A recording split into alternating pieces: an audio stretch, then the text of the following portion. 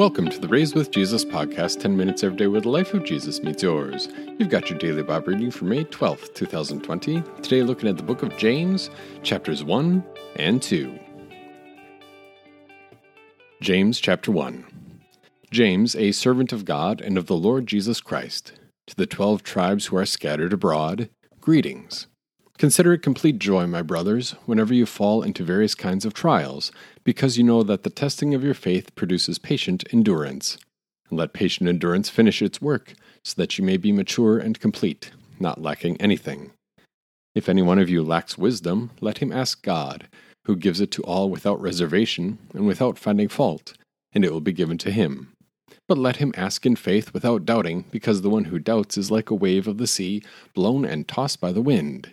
In fact, that person should not expect that he will receive anything from the Lord. He is a double-minded man, unstable in all his ways.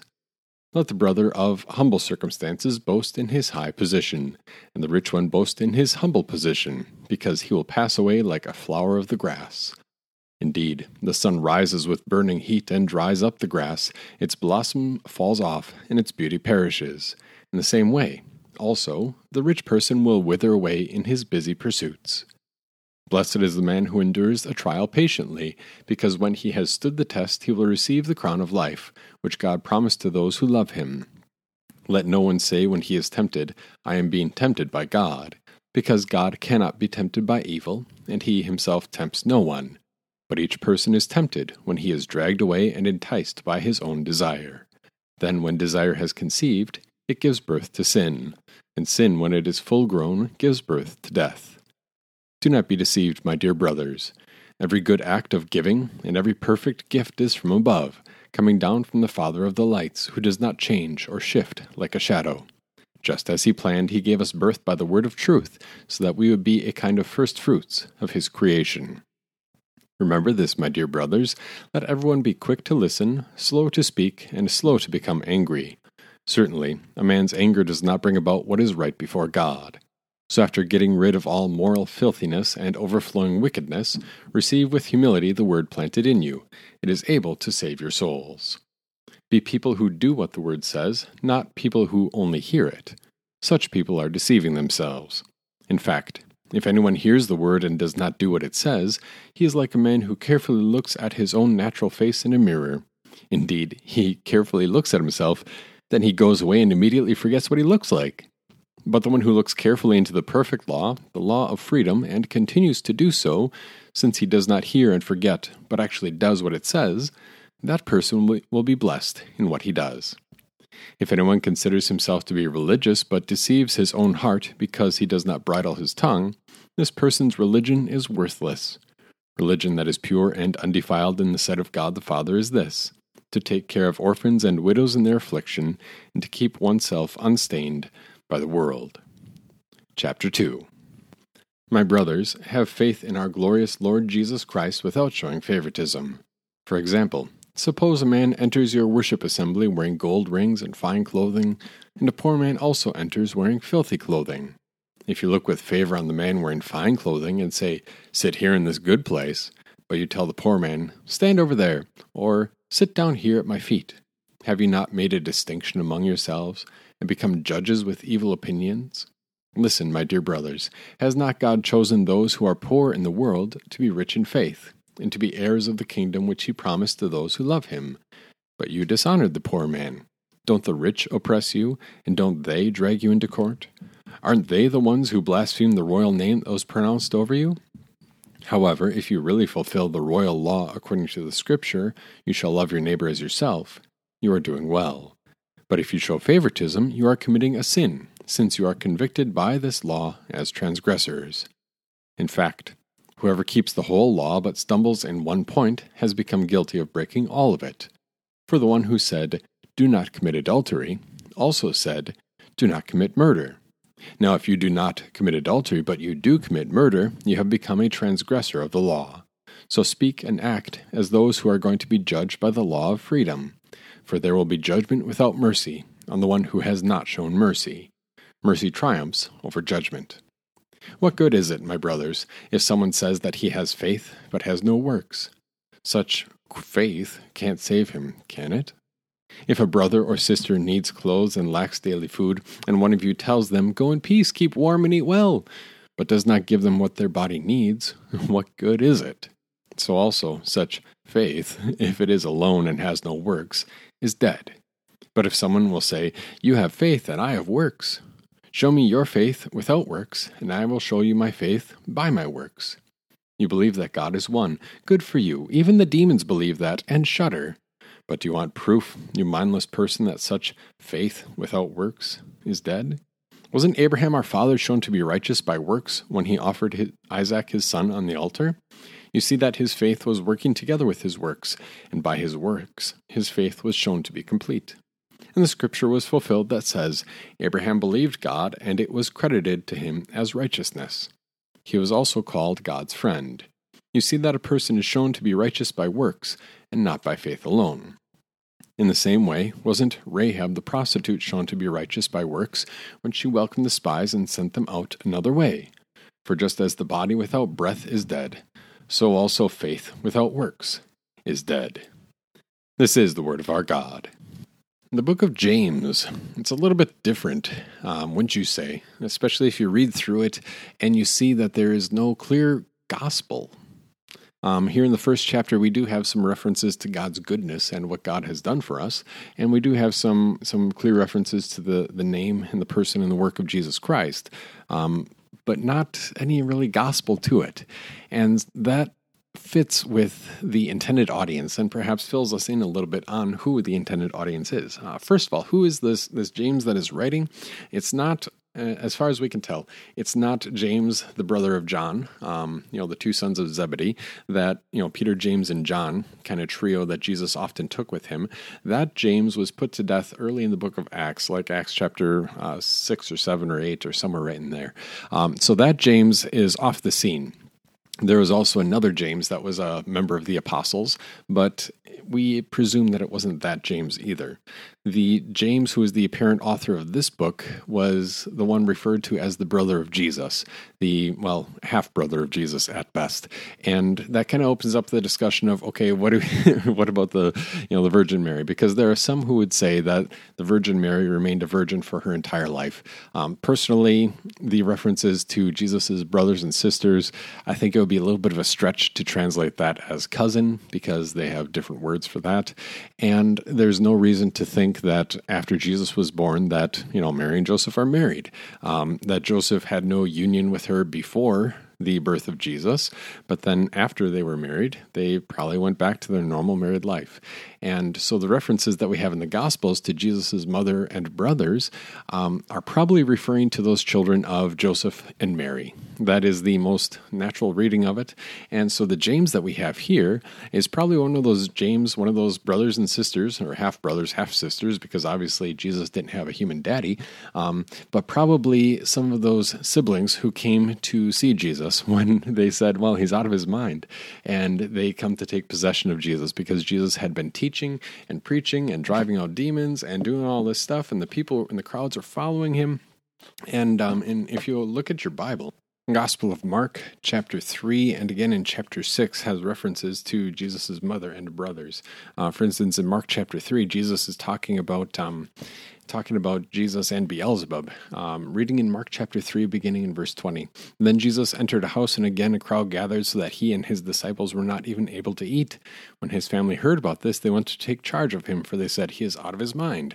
And then that's when the Jewish leaders come to him, and they accuse him of driving out demons by the power of Beelzebub. And Jesus is like, well, hey, buddy, a house divided against itself cannot stand.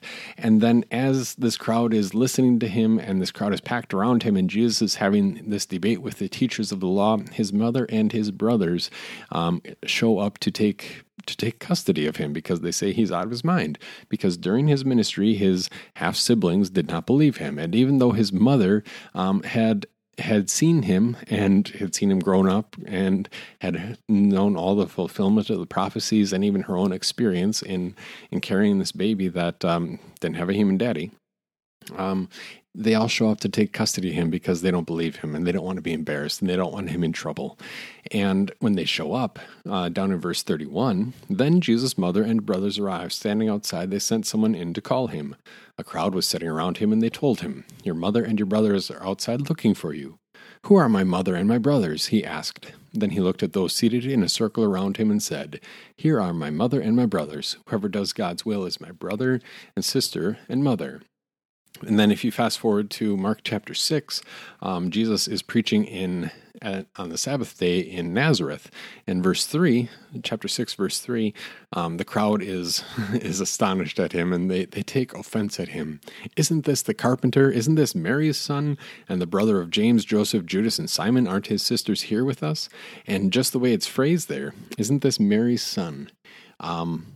And we don't hear about Joseph, the father Joseph, but we do hear about his brothers here, his apparent half-brothers, James, Joseph, Judas, and Simon. So we presume that Joseph has passed away by this time, that Jesus had functioned as a workman or as a carpenter during his 20s there in Nazareth, and that he has these brothers. The four brothers are named, James, Joseph, Judas, and Simon. And that Judas, that third one that's named, is probably the author of the book of Jude as well. So during Jesus' ministry, his siblings are like, "Come on, we got a crazy brother. This isn't good. We should go take custody of him." And we also have these unnamed sisters. So that's probably the James that we have writing here the book of James. He doesn't have to describe who he is, besides verse 1, that he is a servant of God and of the Lord Jesus Christ. And the audience that he's writing to really drives the boat on the content of the letter. And that's always the case, because, you look at even what Paul writes, that Paul writes Galatians in a sweat to those Galatians, and he's writing to those Galatians whom he had just evangelized, who were on the verge of giving up their faith. That's very different from Paul's letter to the Romans, where he is writing to an established church with multiple congregations there in Rome, and he is laying out his doctrine in a very methodical way, which is also different from Paul's letter to the Thessalonians, where he had to leave town and he was really wondering how they were doing. Or, one more comparison, the Corinthians, where he had ministered to them numerous times and really had to be very forward in correcting their misperceptions. And you could say the same thing about the Ephesians. He spent 2 years there in Ephesus ministering to them, so then when he writes to them, he doesn't have to rebuild that foundation. So the different audience and the different needs of that audience really have to drive what is said and how it's portrayed. I even had this experience this past Sunday. Somebody texted me and said, "Hey, Pastor, I really like this part of that sermon. It really, really hit me, and that's what I needed to hear this week." And that's the truth, because when we talk about the spiritual application of the Word of God, the Holy Spirit does all the work, obviously, but we want to do the best we can to understand what Scripture is saying, and also to apply that Scripture to the specific audience that we are speaking to. That's the blessing and the benefit of a local congregation. And that is some of what makes a multimedia ministry or, multimedia effort like a podcast or a nationwide broadcast or a YouTube channel. That's what makes multimedia a little bit more challenging, because you can still convey good content and you can still have good applications, but those applications might not be the precise application that the local people need to hear. Anyway, so that's the James that we have. That's the audience that we're writing to, is probably people of Jewish background and people who call themselves Christians, who have been instructed in the faith, and who, from the letter, it seems like they're sitting back, and especially if you get into chapter 3, they're sitting back and they're like, "Hey, I know the one true God. I don't have to do anything because I'm saved by faith." And that's the main point that he has here in chapter 2, especially, that, chapter 3, he says, "You believe that there is one God, good. Even the demons believe that and shudder." That is a clear reference to the Jewish, creed. "Hear, O Israel, the Lord our God, the Lord is one." the Shema from Deuteronomy chapter 6. And it's, like a 12 or 15 verse selection. That's basically their confession of faith, kind of like our version of the Apostles' Creed, but for the Old Testament church or for the Jewish church.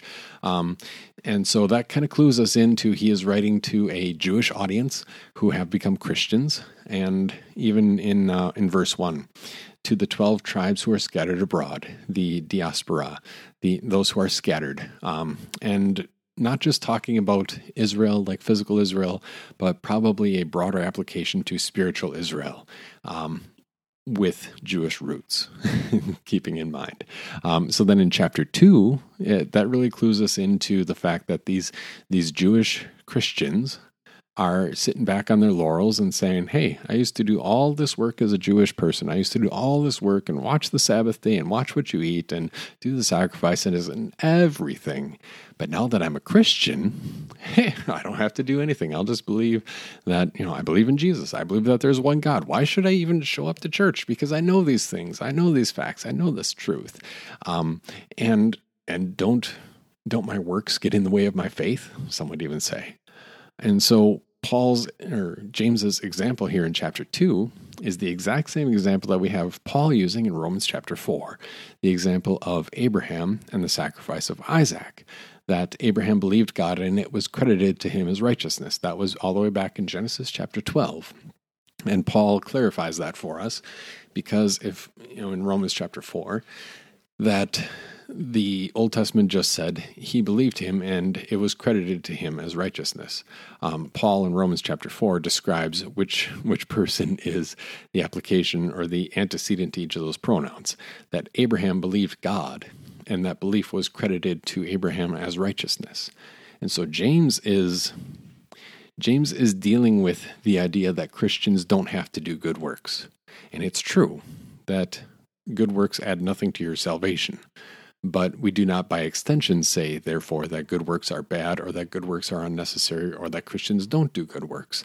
We maintain this middle road, that good works add nothing to our salvation, but that good works are necessary. That they are not necessary for salvation, because adding that little phrase, that little clause for salvation makes them an aspect of our justification, that is our standing before God, but they are necessary because they are the necessary fruit of a true faith. And that's James's point, that a true faith does works. The exact same way that, and the example of a fruit tree perhaps would be a really good example here, because a fruit tree is a fruit tree exactly when it's planted. Like we're adding one to our backyard so that the boys can have some fruit in a year or two, or maybe 3.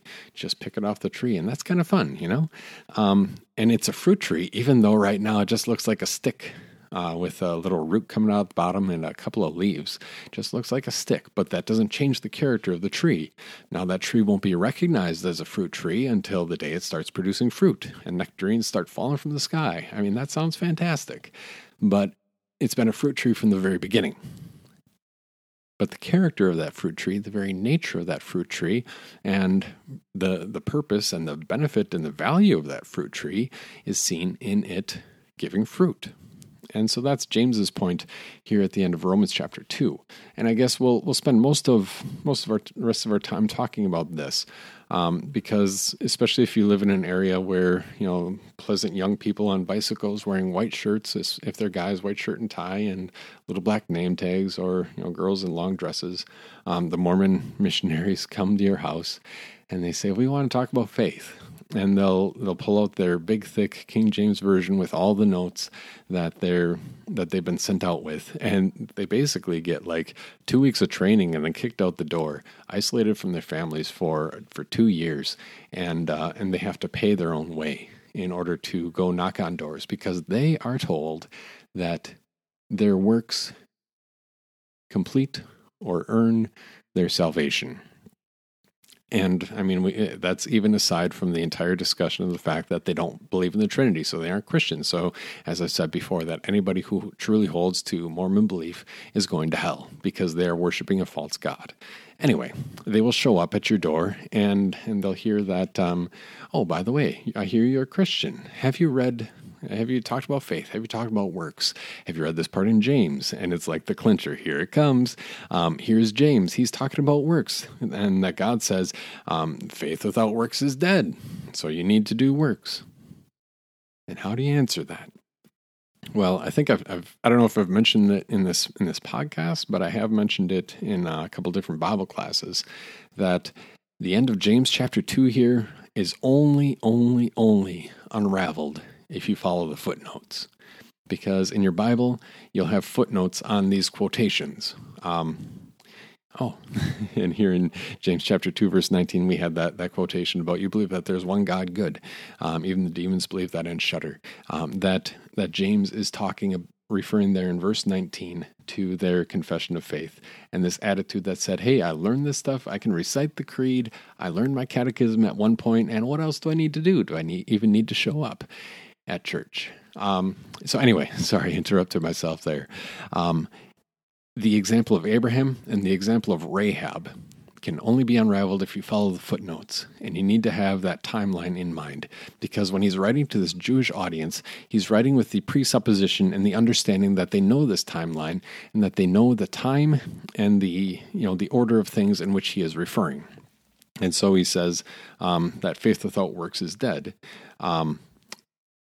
Verse 21, wasn't Abraham our father shown to be righteous by works when he offered Isaac his son on the altar? You see that his faith was working together with his works, and by his works his faith was shown to be complete. And the scripture was fulfilled that says, Abraham believed God, and it was credited to him as righteousness. Reading from the EHV translation here, I haven't done a thorough study of the Greek here in James chapter 2 in a while. This is very clear and very understandable as to its meaning. And I think I'll just leave it at that. There may be a more strict way that adheres a little bit more closely to the verbs, but the purpose of a translation is to communicate the meaning of the text, and this translation does a good job of that. And so, again, getting sidetracked. Verse 21, talking about the sacrifice of Isaac. That is like Genesis 20, 21, 22, maybe. I forget. I'd have to go look that up.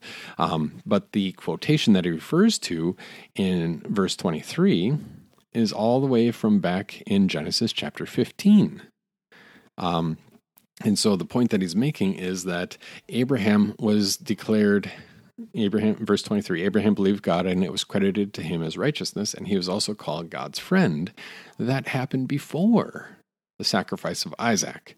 And so the point there, and it's the exact same order with Rahab, where the footnotes really bail you out and demonstrate what the real truth is that he's getting at, that the faith comes before the works, and that the works flow from the faith, but that faith is only of any good, and only is seen to be that faith when it is used in application.